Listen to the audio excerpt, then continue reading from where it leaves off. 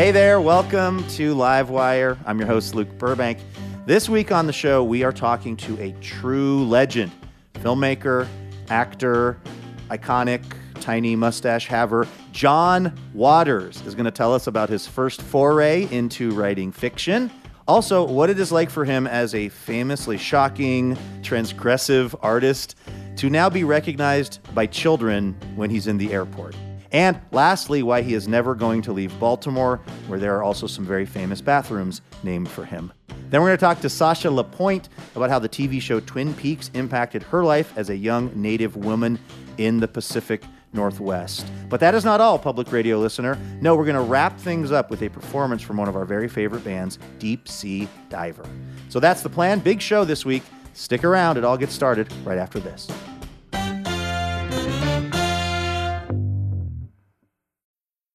I'm Alex Schwartz. I'm Nomi Fry. I'm Vincent Cunningham, and this is Critics at Large, a New Yorker podcast for the culturally curious. Each week, we're going to talk about a big idea that's showing up across the cultural landscape, and we'll trace it through all the mediums we love. Books, movies, television, music, art. And I always want to talk about celebrity gossip, too. Of course. We hope you'll join us for new episodes each Thursday. Follow Critics at Large today, wherever you get podcasts.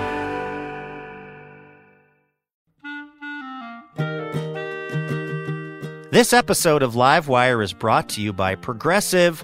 Most of you aren't just listening right now. You're driving or cleaning, even exercising. But what if you could be saving money by switching to Progressive? Drivers who save by switching save nearly $750 on average, and auto customers qualify for an average of 7 discounts. Multitask right now. Quote today at Progressive.com. Progressive Casualty Insurance Company and Affiliates. National average 12-month savings of $744 by new customers surveyed who saved with Progressive between June 2022 and May 2023. Potential savings will vary. Discounts not available in all states and situations.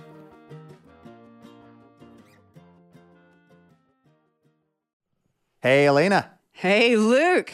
Ooh, oh, you're doing your stretches. You're ready to rock and roll. This is, people don't think that this radio making is a physical activity, but I've got to get in the zone here. Let's do it. Stretch.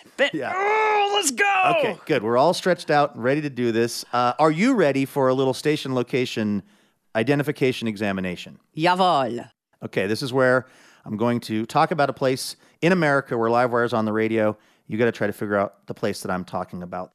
All right, this city is home to the first museum in America, playhouse, and also golf club, apparently, in the country. This is where these things happened first.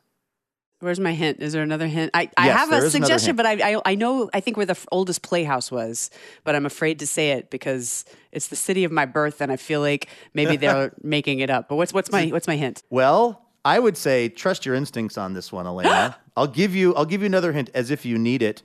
There's a roller derby league there called the Low Country High Rollers. The Low Country's got to be only one thing: Chucktown, South Carolina. Woo-hoo! Absolutely right, Charleston, where we are on WSCI in Charleston, South Carolina. So shout out to all the South Carolinians listening, and even some of them co-hosting the show. That's right. Best barbecue, according to me and me only. You come by that opinion honestly. All right, are you ready to get into some Livewire here? Heck fire, yeah. All right, take it away. From PRX, it's Livewire. This week, filmmaker John Waters. I keep trying to dare myself. I'm the evil Knievel of nutcases. And writer Sasha LaPointe. The work of healing is so much harder and way more worthwhile than self-medicating. With music from Deep Sea Diver and our fabulous house band.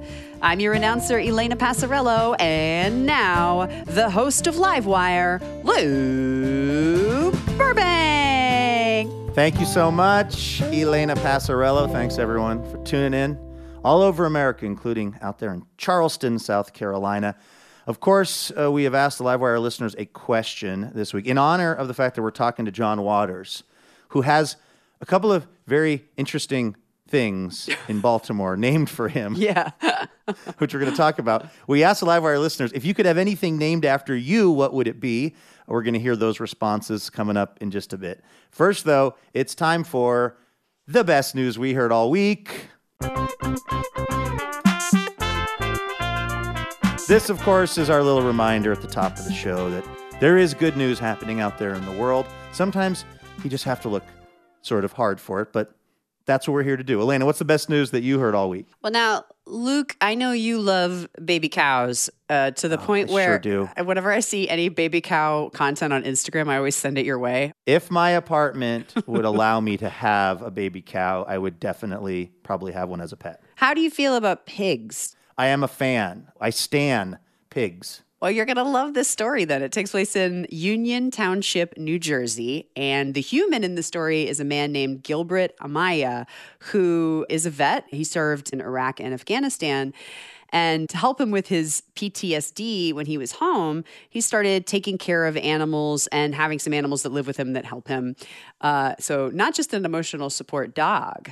Gilbert also has an emotional support pig in Union Township, New Jersey, named Hamilton, who I believe died in New Jersey. Alexander Hamilton did, if the musical is correct. But he goes by Hammy. Okay. So Hammy was a cute little piglet, just a little bitty cute tiny thing. But now, 6 years later, he weighs 500 pounds. That'll happen. They get big. And he lives both in the yard and the garage of Amaya's home. And last month, there was a fire in the garage. A surge protector exploded and ignited Hammy's bed. And Hammy, who has open access to the outside, bailed. But he had been trained to open and close doors. I guess it's kind of a part of the relationship that he has with Gilbert. And so he shut the door to the garage, which isolated the fire, and according to the fire department, gave Gilbert another 15, 20 minutes to wake up, realize that there was smoke, get out of the house. Before he evacuated, he went into the garage to look for Hamilton, and he realized that little Hammy, I mean little, not really, big Hammy, big Hammy was already just chilling in the yard grazing. Like having already done his sort of good deed of protecting the home's owner a little bit longer. That's some real Charlotte's Web action. Some pig. Like, you're going to come out in that yard and see some pig. Radiant. Oh, I love that book. That is amazing. Yeah, and nobody was hurt, thank goodness, but the house is kind of out of commission. And while it's being repaired, Gilbert is living with a friend, and Hammy has kind of like a tent situation out in the yard. But the landlord, Gilbert's landlord, has kind of fallen in love with Hammy, and now she is helping take care of the pig while man and pig are separated. You got to see these pictures of Hammy. He's got this beautiful kind of peach-colored fur. He is not small. And he seems completely unfazed. That's amazing. The best news that I saw this week actually happened in Massachusetts in a small community called West Island Fairhaven, which is described as being about 20 miles southeast of Fall River, if you're locating things out there in Massachusetts. And that is where a woman named Sophia Furtado was out on a DoorDash delivery recently. It was kind of later at night. It was like around 10 p.m., and it was a pizza delivery. And she pulls up to the house, and she sees somebody lying in the driveway. And the person lying in the driveway was the person who'd ordered the pizza and the owner of the home, a woman named Karen Hebert Sullivan, who, it turns out, we would learn later, had slipped somehow coming down the steps and had fallen and had hit her head and was unconscious. And Sophia Furtado had been through EMT training school some years previous. So she immediately assessed the situation. She called 911. She ran and got Karen's husband to come down. She instructed for him to get a blanket to keep her warm, something to put under Karen's head. She also could tell by the way that the blood was pooling how long Karen had been on the ground in this particular situation. And so she was able to relay all of this really useful information to the 911 dispatchers. Oh my gosh. And keep this woman alive as the ambulance was on the way. And doctors now say that this woman, Karen Hebert Sullivan, probably had about 10 more minutes. Oh my gosh. Before this was potentially going to be the end of her life. Instead, she was taken to the hospital. She has had a lot of therapy and relearning things, but she's back to pretty much where she was. Oh, that's great. And she has become really good friends with this woman, Sofia Furtado, who saved her life. And what's really cool is DoorDash has now given $1,000 to this woman, Sofia, to sort of restart her EMT training if she so chooses. This is a weird detail of the story. Sofia Furtado took the national EMT test and did not pass, which was why she stopped pursuing this particular career. She was a bit dispirited by that. I mean, I feel like this should be like, an honorary EMT degree. This is a time served situation, I think. Absolutely. I feel like we're ready I would be fine with her responding to an emergency that I was a part of. Same. Just based on how incredibly composed she was. And Karen just calls her guardian angel. So an amazing story out there in Massachusetts of somebody just going above and beyond. Yeah, that's great. 2 saving stories. That's great news. That's right. So there you go. People being saved, or pigs being saved. That's the best news that we heard this week.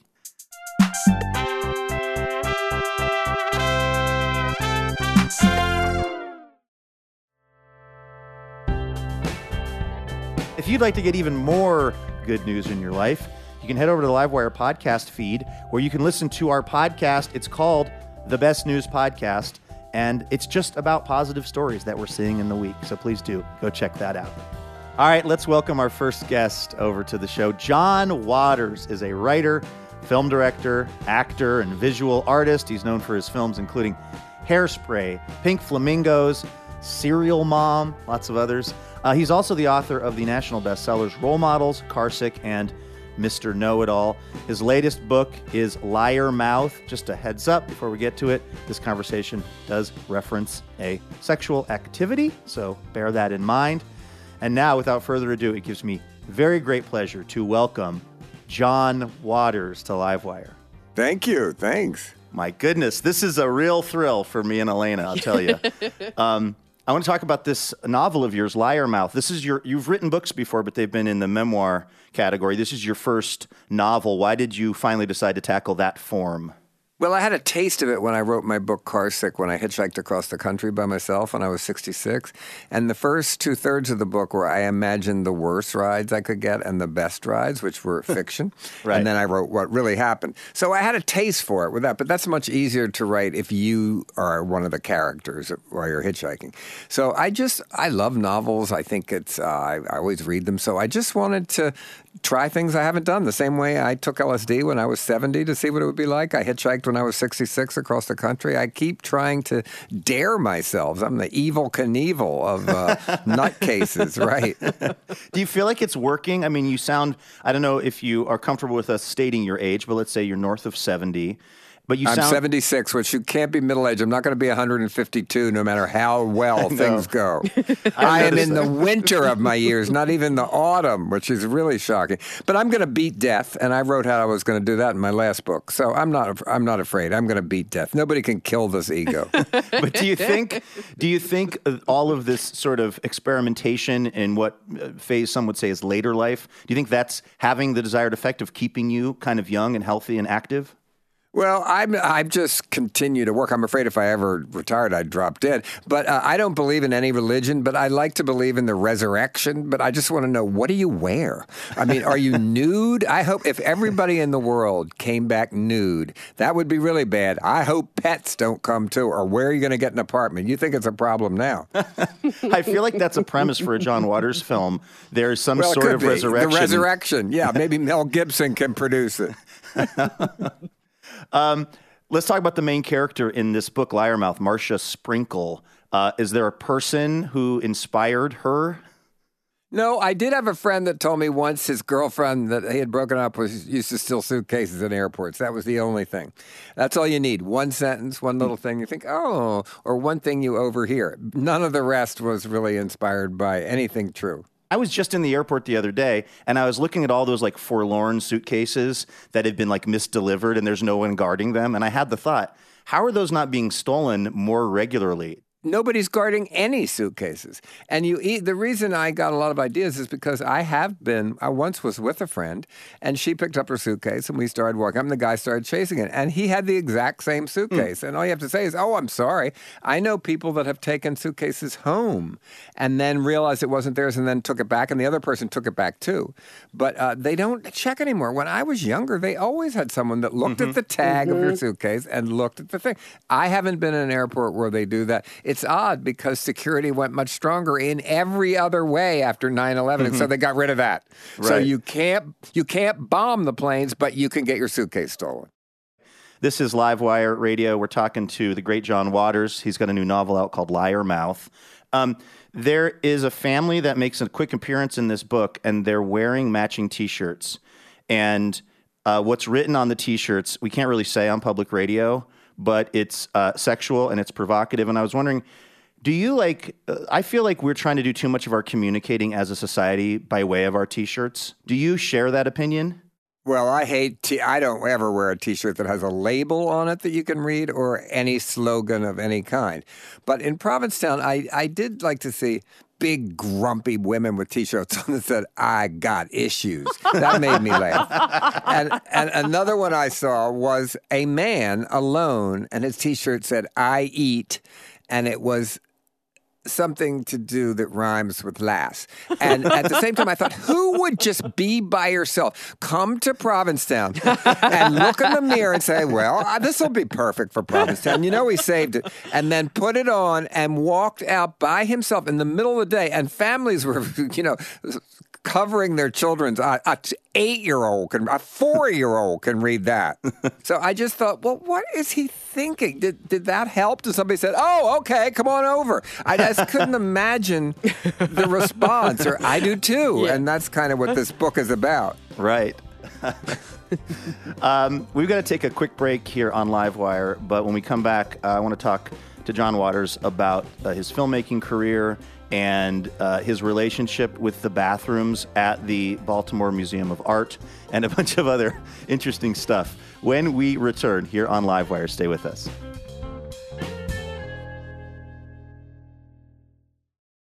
Hey, Elena. Hey, Luke. I didn't see you there. It's that time of year again. My seasonal allergies are back. Oh, congratulations. But also, it's our spring member drive, which is happening right now through May 17th. Oh, I like that much more than seasonal allergies. Yeah, if you are not yet a member of Livewire's League of Extraordinary Listeners, well, now is the time to do it. Why? Well, because this League of Extraordinary Listeners is what keeps the lights on over at Livewire Inc., which is definitely not the association that we are part of. I'm probably a 501c3. They don't let me near any of the paperwork or bookkeeping, and it's really better that way. Yes. Point is, we are only able to keep doing this show because of support from our members, and we would love it if you could join us in that right now. Plus, there are all kinds of sweet perks, including special discounted tickets to live recordings, on-air shout-outs, exclusive content. And Elena, one more thing, that of course we would not be a self-respecting public radio show if we didn't offer this. If we didn't offer the most iconic public radio swag of all time, a tote bag. True iconic status. Yeah, but it's not just any tote bag. This is like a really good tote bag. It's got a second zipper, an internal zipper. Yes, whatever you want to put in the tote bag, that's your business, okay? What we're here to talk about is you keeping Livewire going. So head on over to livewireradio.org to see the various member levels. It does not matter how much you are giving every month to Livewire. It just matters that you do it because it goes a long way for us. So thank you. Vacations, weddings, birthdays, and reunions. Oh my, there's so much going on. Get the most out of your spring plans by stocking up on pre-alcohol now. ZBiotics Pre-Alcohol Probiotic Drink is the world's first genetically engineered probiotic. It was invented by PhD scientists to tackle rough mornings after drinking. Here's how it works. When you drink, alcohol gets converted into a toxic byproduct in the gut. It's this byproduct, not dehydration, that's to blame for your rough next day. ZBiotics produces an enzyme to break this byproduct down. Just remember to make ZBiotics your first drink of the night, drink responsibly, and you'll feel your best tomorrow. Go to zbiotics.com/livewire to get 15% off your first order when you use Livewire at checkout. ZBiotics is backed with 100% money-back guarantee, so if you're unsatisfied for any reason, they'll refund your money, no questions asked. Remember to head to zbiotics.com/livewire and use the code LIVEWIRE at checkout for 15% off. Thank you to ZBiotics for sponsoring this episode and our good times. Welcome back to Livewire from PRX. I'm Luke Burbank here with Elena Passarello. We are talking to filmmaker, actor, artist, writer John Waters, who has a new novel out titled Liar Mouth. Your filmmaking, particularly a lot of your early stuff, is often described as transgressive or employing sort of intentionally bad taste. But I was wondering, do you think it's bad taste or is it just your taste? Well, I think what bad taste is over, even I always said Trump ruined bad taste because it's not even fun anymore. His bad taste wasn't fun or anything. So to me, I don't know that they were bad taste. They were trying to alter your perceptions of any kind of taste at all. And when we made Pink Flamingos, for instance, all that 50s furniture was a nickel in a thrift shop. Now it's called... mid-century, and it's very collectible. Right. And my parents' antique furniture that they left me that was one time worth a fortune is worthless now. So taste changes, but both at some point were extreme to have something that was so old or something that was freshly not new. So it's interesting what becomes in and out of fashion, and I think taste is what I've always written about. My audience is smart. They have a good sense of humor about themselves, but they're always a little bit angry, but they use that anger for humor, and that's what makes everybody get along so well, and that's why I've lasted this long doing this for 50 years. I wanted to ask about somebody who was really instrumental to your career, and that would be Divine. I just watched this documentary about Divine a little while ago. I'm curious, you were childhood friends in the suburbs of Baltimore. I mean, do you think your career would have ended up the way it's ended up had you and Divine not crossed paths? Well, I think I would have made movies, and I think I would have found a star of sorts that was extreme. But and I didn't really meet Divine till we were teenagers because his family moved up the street. And I recently went by to where his house was, and it's gone. Somebody bought it and tore it down and built something else, which really kind of bothered me. That it was just gone. And yes, I think I would have made movies. Would I have found another person that was, let's say, at that time a drag queen, which Divine certainly was. Divine was not trans. He never wanted to be a woman. He didn't go in drag except when he was paid to do it, really. Would I? I don't know. You can never say that. My first movie starred Malcolm Soul, who was a very, very famous, nationally famous beatnik that lived in Baltimore. And she had maroon hair and were all really extreme punk makeup like 30 years before there was punk. She was the queen of the beatnik. She was in Life magazine. And she was the star of my first movie. Divine was scared of her. So I would have found somebody alarming, yeah. What were your aspirations in those days in the late 60s and 70s in Baltimore, just kind of making these films that were really unlike anything anyone had seen? It was to scare hippies.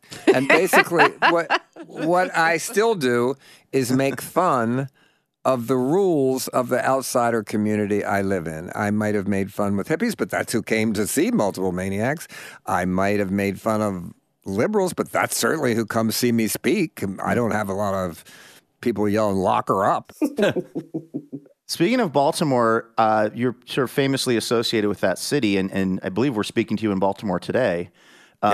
What is it about Baltimore that has kept you there and engaged all these years when you could live in L.A. or New York or San Francisco or anywhere else you choose? Because I could never escape show business if I lived in there. I'd never meet people that weren't in the arts. I have friends here that are truck drivers. I have friends here that are florists. I have people here that are criminals. I need to meet people that have different lives, and my oldest friends live here, and I don't trust anybody that doesn't have old friends. And your real old friends could care less if you got a good review or made money that week or anything. So, and also the people here have a good sense of humor, and that is very, very important to me. And we can make fun of Baltimore. You can't. We have a segment on our show. It's called The Best News We Heard All Week. And I don't know, a few months ago, I think Elena's best news story involved the bathrooms at the Baltimore Museum of Art. Oh, yeah. Correct? What's the story with that? Well, I gave my entire art collection, which is a 40-year collection. It's valuable, and it's pretty good. I'm a good art collector. But I gave it all to the Baltimore Museum after I die. And they said, we're going to name this rotunda after you. And I said, that's fine, but I want you to name the bathrooms after me. And they said, that's real funny. I said, no, I'm serious. It's a deal breaker. That's what I want. So they actually did, and they made it the first non-gender bathroom in the museum. And I had Elizabeth Coffey, who is a trans actress that was in Pink Flamingos. And she came down, and this was 50 years later. She now is an activist for senior citizen trans rights. Wow. And she cut the ribbon and took the first pee. She christened it in front of all the media. It was like the most amazing turnout. Public officials. It was hilarious. It was really good. And it was a serious subject, but we had fun with it. So we weren't preaching, and I've already seen things on the internet. I can't wait to get to that John Waters bathroom. So I thought, oh God, who knows what'll go on in there? How did you end up on The Simpsons? I was flipping the channels the other day, and I saw what is arguably one of the great Simpsons episodes starring you. Thank you. That was a long time ago. I've done a lot of voiceover work. I do Disney cartoons now. They asked me to do it, and I had a great time doing that show. And of course, now kids used to always come up to me in airports, recognize me for that. But later, I was in the Alvin the Chipmunk movie. Wait, were you in the children Squeakquel? Come up to me, or were you in the original? Yes, I was in what was that one called? It was the Christmas movie with the Chipettes. Yeah, and I have a scene with Alvin in it, and they later changed it and put Alvin saying, "Don't tell me I saw Pink Flamingos," which I couldn't believe they put that in a children's movie. What's it feel like to you to be, recognized in an airport by a child because of your work on some major film production, and to be so sort of beloved and embraced widely when your start in doing this, in filmmaking anyway, was it with such an outsider community and was so not embraced widely? Well, I think I've been crossing over. I'd like to do other things. And when I'm in the subway in New York, I'm only recognized for being in the Chucky movie. Is this Child's Play? No, I was in Seed of Chucky. Pardonnez-moi. Yeah, of course. Yeah, the one that sounds dirtier. The dirtier, gayer Chucky. Although the new Chucky's pretty gay, but the one on TV. But it depends. I want to reach everybody in a way. I'm not a separatist. So I'm thinking, well, children can't see Pink Flamingos, even though children love Divine. They were never scared of Divine. They thought he was a clown. They weren't scared of Divine. Hippies were, but they weren't. So I'm just trying to cross over to different audiences.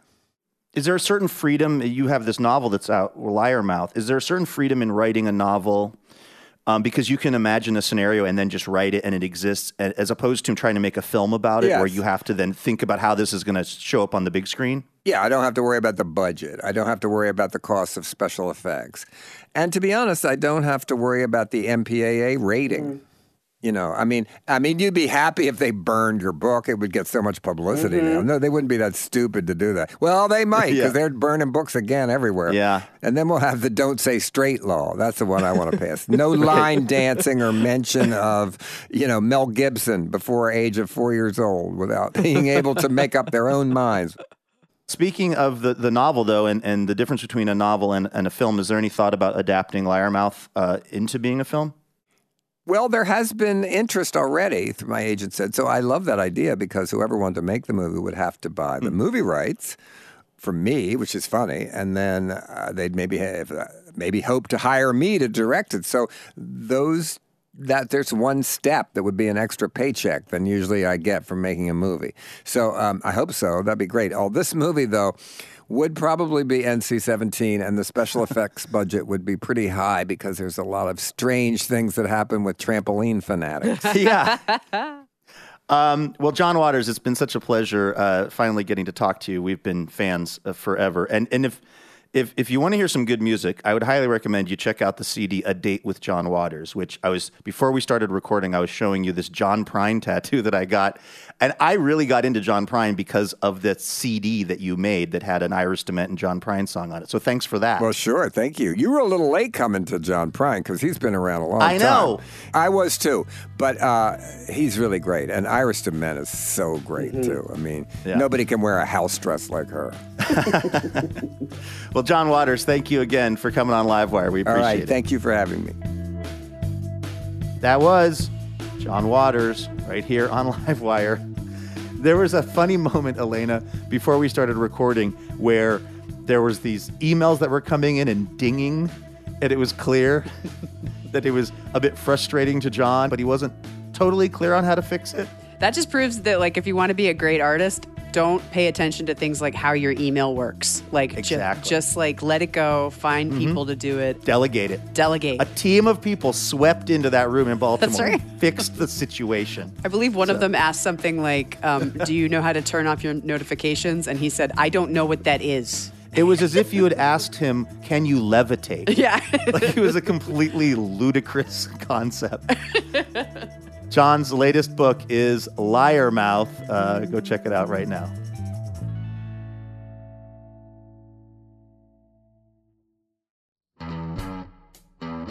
Hey, special thanks this episode to Shona Kester of Minneapolis, Minnesota, and Richard Swift of Portland, Oregon. Shona and Richard are part of the Livewire member community, and they are generously supporting the show with a donation each month. And we're very thankful for that because it's genuinely how we're able to keep doing Livewire every week. So a big thanks to Shona and Richard for keeping the show going.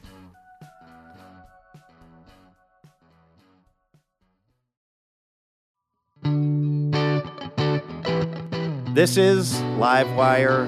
I'm Luke Burbank here with Elena Passarello.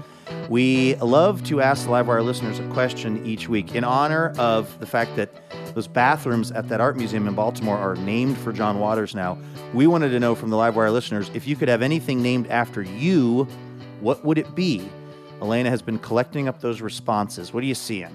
Well, this one was submitted anonymously. Maybe you could see why. The anonymous figure would like their name to be attached to, quote, a digestive disorder that causes the afflicted to fart confetti, but is otherwise harmless.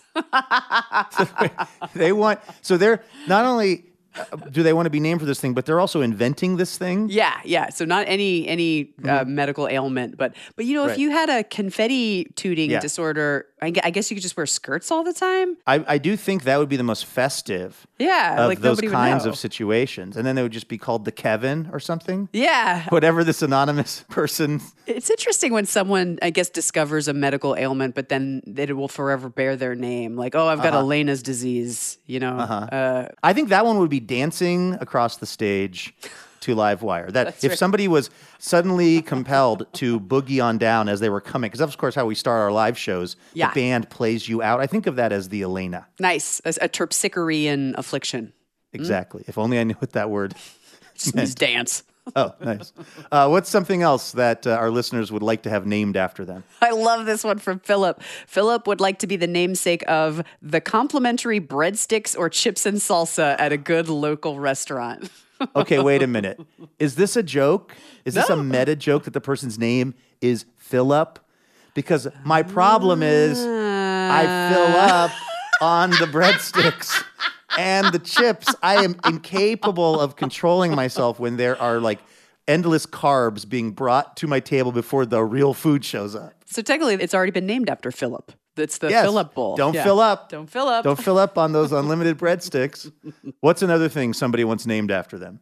Oh, how about this one from Tracy? Tracy would like to be the namesake of the program that wipes out all student debt. Oh, yeah. I was saved by the Tracy. That would be a high honor. I mean, considering what an absolutely debilitating financial situation student loan debt is in this country, to be the person whose name is associated with remedying that would be a high honor. Do you know, by the way, what word is actually based on someone's name? Mesmerizing. What? There was a guy named like Joseph Mesmer, and I think he was some kind of a mentalist or magician or hypnotist. Mesmerizing was his act. And so now when we say mesmerizing, we are remembering him, even if we didn't know him in the first place. I'm mesmerized by that information. I would have never known that.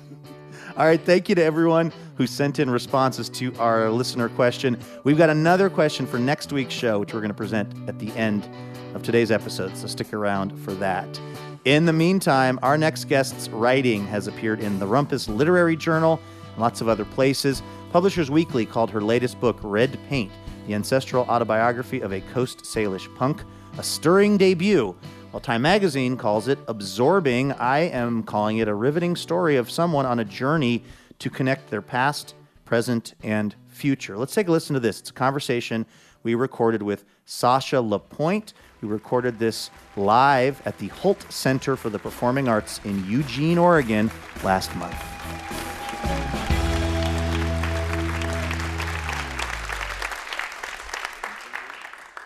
Sasha, welcome to Livewire. Hi, thank you. Hi, thanks for being here. This is a really incredible book. I want to start by talking about your sort of traditional name, Taksha Blue, which is on the cover of the book, and I know was your great-grandmother's name. What does that name mean, and what did it mean to you to carry it with you in your life? Yeah, so much. Like, I think in one of the early chapters, naming ceremony, I talk about what it's like to be gifted a Skagit name. So traditionally, in our Coast Salish culture, names have to be gifted to you. And my great-grandmother decided to gift me her Skagit name, so I became Taksha Blue number 2, which was so intense because who my great-grandmother was as a cultural revitalization activist. She kind of single-handedly saved the Lushootseed language from extinction. Wow. She was such a badass. So growing up, I'd always hear, "Oh, you're Taksha Blue number 2, and what hard shoes to fill." And I was like, "Oh gosh." Did that feel like pressure as a young person? It did, yeah, but in a good way. Your young life sounds like it was filled with a lot of love within your immediate family, but also with a lot of trauma and displacement. Your family was living in a church for a while. There's a part of the book where you talk about sort of getting dropped off by the school bus and knowing that you're living in this church and kind of walking near it, but then doing that thing that kids do, really probably just people in general do when they feel shame, which is taking your time, hoping the bus leaves so you can then go into this place that you're living. What did it feel like for you to have a childhood that was sort of so disconnected at times? You know, you're bringing up a moment that I can remember so visually and so viscerally, doing the thing where I'd pretend to tie my shoes and wait for the other kids in my grade to kind of disappear, because I didn't want anybody to know that I was actually walking across the parking lot into the church, which was my home. You know, like that was such a hard thing. And I think that sort of displacement and that feeling of like not being grounded or home, was a constant in my early childhood. And yes, it was hard. But one thing that really soothed me, and I think that I really rooted in, was a story that my great-grandmother told me growing up, where she was also really nomadic as a Coast Salish woman. Oh, you mean Taksha Blue 1? Taksha Blue 1, the OG. The OG? The OG, yes. Her and her parents also had a very nomadic life growing up on the Skagit River. She would tell me these stories about having to pick up everything, literally get in the canoe and go up the river to search for work. Her parents were, either doing the berry picking during the summer seasons, and she would say we'd often stay in different places, but her mother had a rolled up piece of linoleum and would lay it down wherever they were. Sometimes it was on a riverbank. Sometimes it was in, one-room shack with no paint and dirt floors. But she would say that her mother would roll out the linoleum and create home wherever they were. When she told me that story, I was kind of like, oh, that's such a bummer. And she was like, no. My mom knew how to make us feel that we had a home all the time. Wow. We're talking to Sasha Lapointe. Her book is Red Paint, the ancestral autobiography of a Coast Salish punk, here on Livewire at the Holt Center in Eugene. You also write in the book about your love for the show Twin Peaks, which was set in the part of the Pacific Northwest, kind of roughly where you grew up, and had at least one native character, even if there was some stereotypes in play. Oh, yeah. And then it also kind of, in a way, pushed you in the direction of the person you ended up marrying because of their resemblance to what? Agent Cooper? Yeah. Yes. Let's talk about that a little bit. What did you love so much about Twin Peaks? I think as a child, it was really exciting for me to see Coast Salish representation, even at all, like Native representation. The shows I loved, the music I loved, there was sort of this absence of Native characters and this absence of Native identity in general. And so when I saw Twin Peaks and saw Deputy Hawk, I mean, with his turquoise earring and his ponytail, and he was a tracker, I was like, come on. But, you know, my young self was excited to be like, oh, this is set in basically my backyard. I'm seeing things that resemble home. You know, the logging trucks, the deep woods, the waterway. Like, it was really comforting to be like, oh, people, that visibility was important to me. And then, of course, Agent Cooper. Yeah. How could you not love him? He's magical. We are recording this here this week in Eugene, Oregon, but not too far up I-5 is the city of Olympia, Washington, which is kind of the birthplace of what's described as the Riot Girl music scene. The band Bikini Kill is referenced frequently in this book. I'm curious, why did that music speak to you so much in your young life, and what was its importance? Yeah, I can remember, I love this question because I'm currently working on a collection of essays, and one of them has to deal with this moment exactly. I remember being 13 years old. I grew up, you know, in the middle of the woods on the Swinomish Reservation, far away, kind of removed from Seattle and the music scene and all of the things that were happening there. But I remember listening to the college radio station, the alternative radio station, as this little 13-year-old kid. And it was the first time I heard Bikini Kill's song "White Boy," and I would steal my brother's boombox and drag it into the bathroom and kind of lock myself in and just listen to this radio station and make really bad mixtapes. And I was, I was like... Did you get those tapes going where you would hear the beginning and end of what the DJ was saying? Yes. Because you could never really time it perfectly, so there'd be like a... I had repeat songs. I cut songs off. They were the worst mixtapes ever. But that was the first time I remember hearing Bikini Kill, and it really shook me to my core because I was hearing a young woman sing about the aftermath of sexual assault, and in such a powerful way, in such a way that just commanded attention. And I'd never heard anything like that in my entire life. And as an assault survivor, it really spoke to me, and I was like, I want that. I want to find that. I want to be part of that. I want to be close to that. And Bikini Kill became one of my favorite bands of all time. We're talking to Sasha LaPointe about her new book, Red Paint, here on Livewire this week. Another event that you write about in the book that was very traumatic was that you had a miscarriage. And that's something that is traumatic for anyone, and people, I would imagine, deal with their grief in different ways. The way that you write in the book that you did was you went to the Skagit River, the very, very cold Skagit River, and entered the river. I'm wondering why you did that and what that felt like for you, and did it have the healing effect that you were seeking? It did. After I went out to the river, and I remember just asking, it was two of my best friends that drove me out there in Skagit Valley past Sedro-Woolley on the old Skagit Highway, and we just kept driving and driving and driving until finally, I didn't have a plan. I didn't know where I was going. I was just like, I know that I need to be in this river. And we pulled off on the side of the road, and I found an old boat launch, and I was like, this works. This will be perfect. And I got in the river and, did my ritual, did my sort of personal healing ceremony. And a couple days later, I was talking to my mom, and I told her where I was. I was like, yeah, we were out by Hamilton, past Sedro-Woolley, whatever. And she said, oh my gosh, if you would have gone to the next mile marker, there's a creek that breaks off from the river, and that's where our ancestors gathered red paint, like the clay. Like, it was a sacred site, and I had no idea. Wow. And so if you're asking me if I found what I was looking for, I did.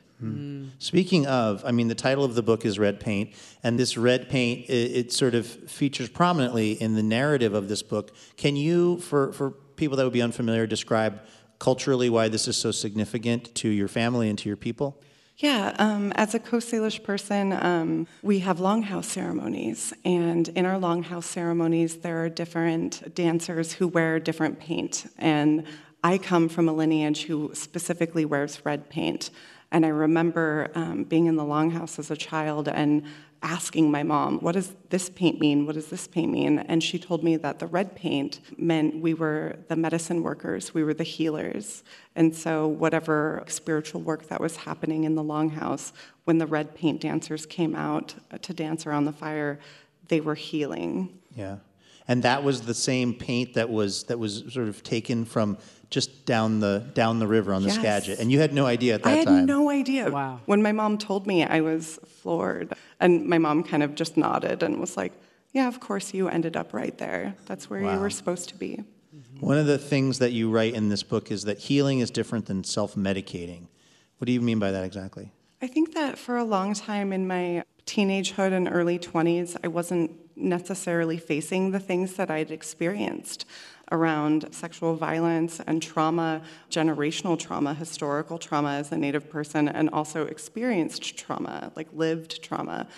And I wasn't really confronting that and dealing with it in a good way. Rather, I was sort of putting it to sleep and numbing it, going to punk shows and being wild. And when I finally started to confront it and be like, oh, girl, you need some more tools to like deal with this. Like the work of healing is so much harder and way more worthwhile than self-medicating. You can put things to sleep all the time, but to really work through them, you have to be present. Yeah. That, I think, really sums up the message of this book really perfectly. The book is Red Paint. Sasha LaPointe, thank you so much for coming on Livewire.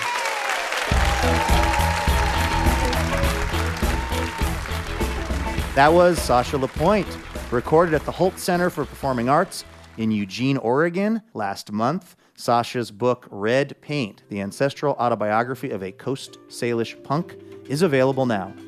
I'm Luke Burbank here with Elena Passarello. We have to take a very quick break, but don't go anywhere because we will be back with much more Livewire.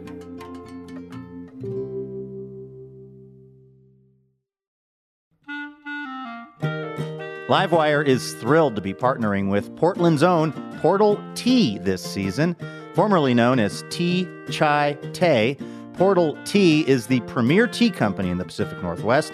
They make one-of-a-kind handcrafted tea blends like cinnamon churro chai and blueberry cream Earl Grey. Use the code LIVEWIRE, all lowercase, for 20% off at portaltea.co.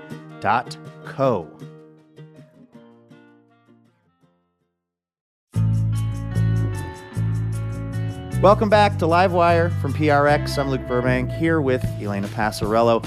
All right, our musical guest this hour is a Seattle rock band that has received acclaim for their power and presence and larger-than-life guitar hooks.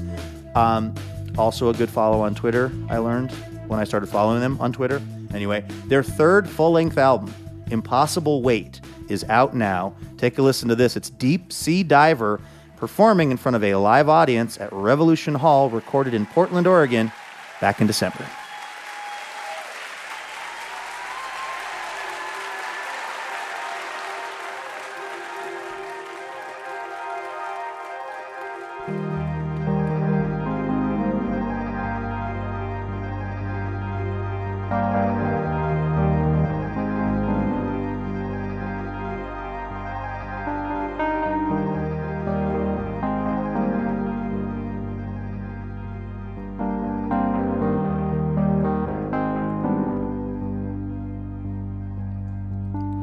Shattering the hourglass, try to make a moment last. Do I have to be strong enough?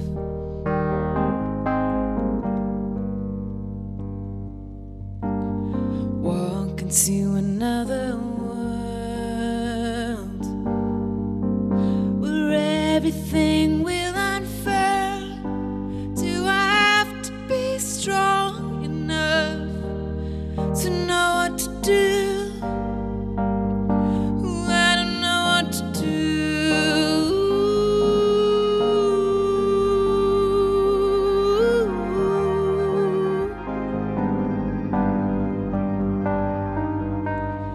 I could see you miles away, glowing like a gamma ray, and you slip through my fingertips.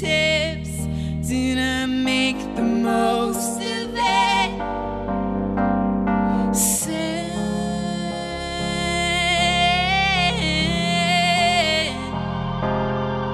me free. I can't set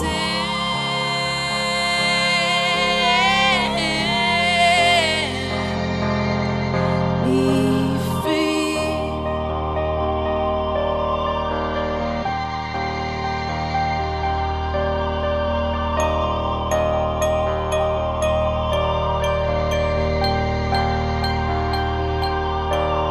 Shatter in the hourglass, try to make a moment last. All the lives that I tried to live, do I make the most of it? Lying there wide awake, feelings that I couldn't shake. Do I have to be strong enough?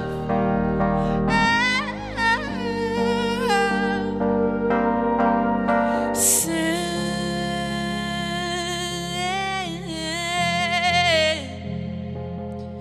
me free. I can't set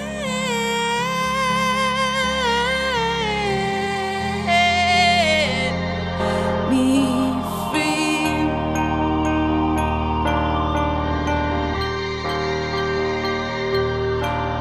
Set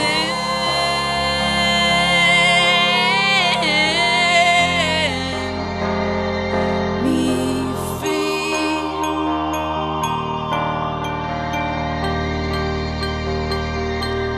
I can't set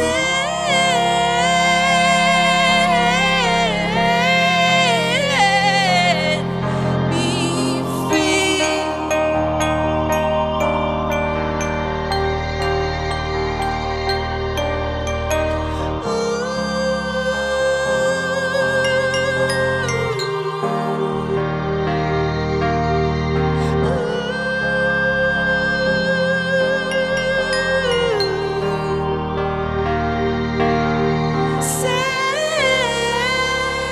You don't have to be strong enough.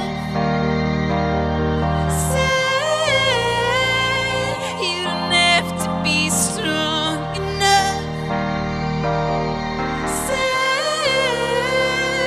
You don't have to be strong enough. You don't have to be strong enough.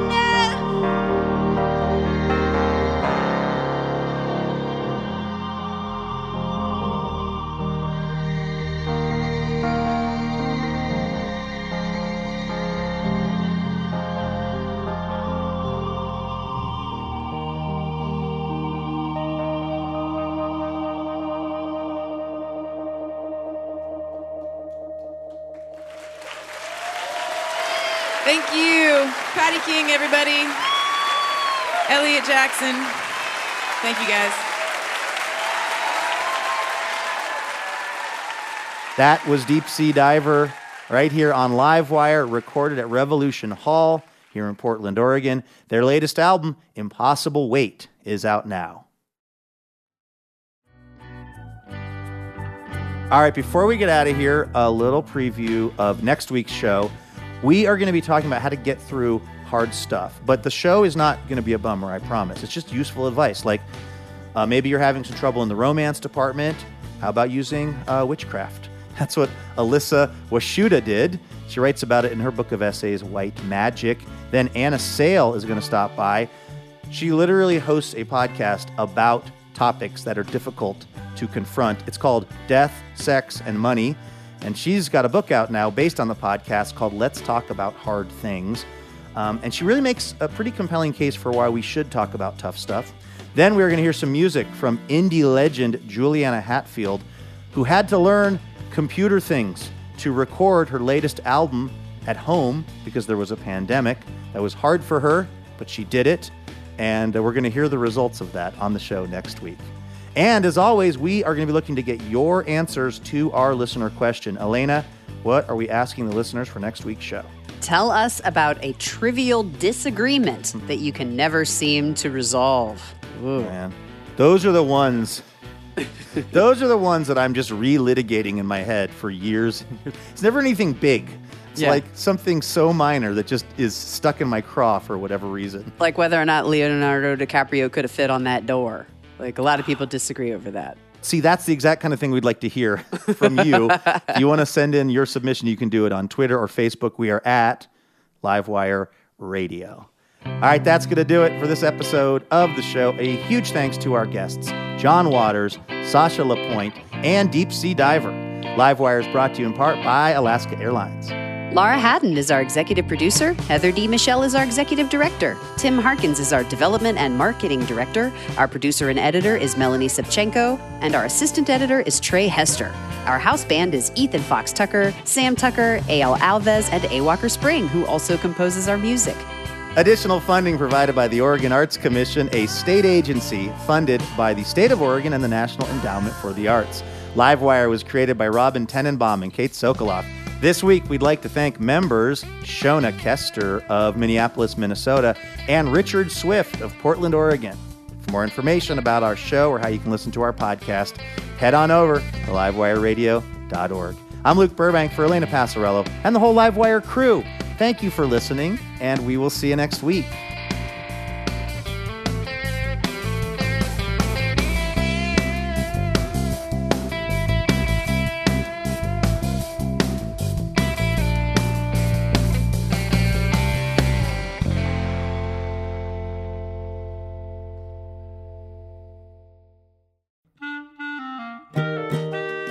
Dear Livewire, when we first met, I was really shy. I had no idea we'd spend so much time together or that you'd be one to fill my heart with joy and make me want to be a better person. Oh, I'm sorry, I didn't know you were here. I was busy reading a review from one of our many rapturously smitten listeners. Oh, wait, actually, no, sorry. This is from Elena. Anyway, the point is, it would be really helpful if you wanted to leave us a review. Feel free to say really nice things about us, and we'll even read them now and then on the show. So you might hear your review of Livewire read on the program itself.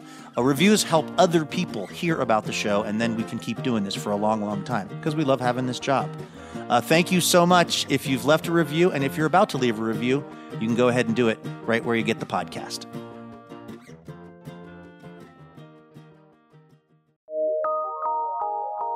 From PRX.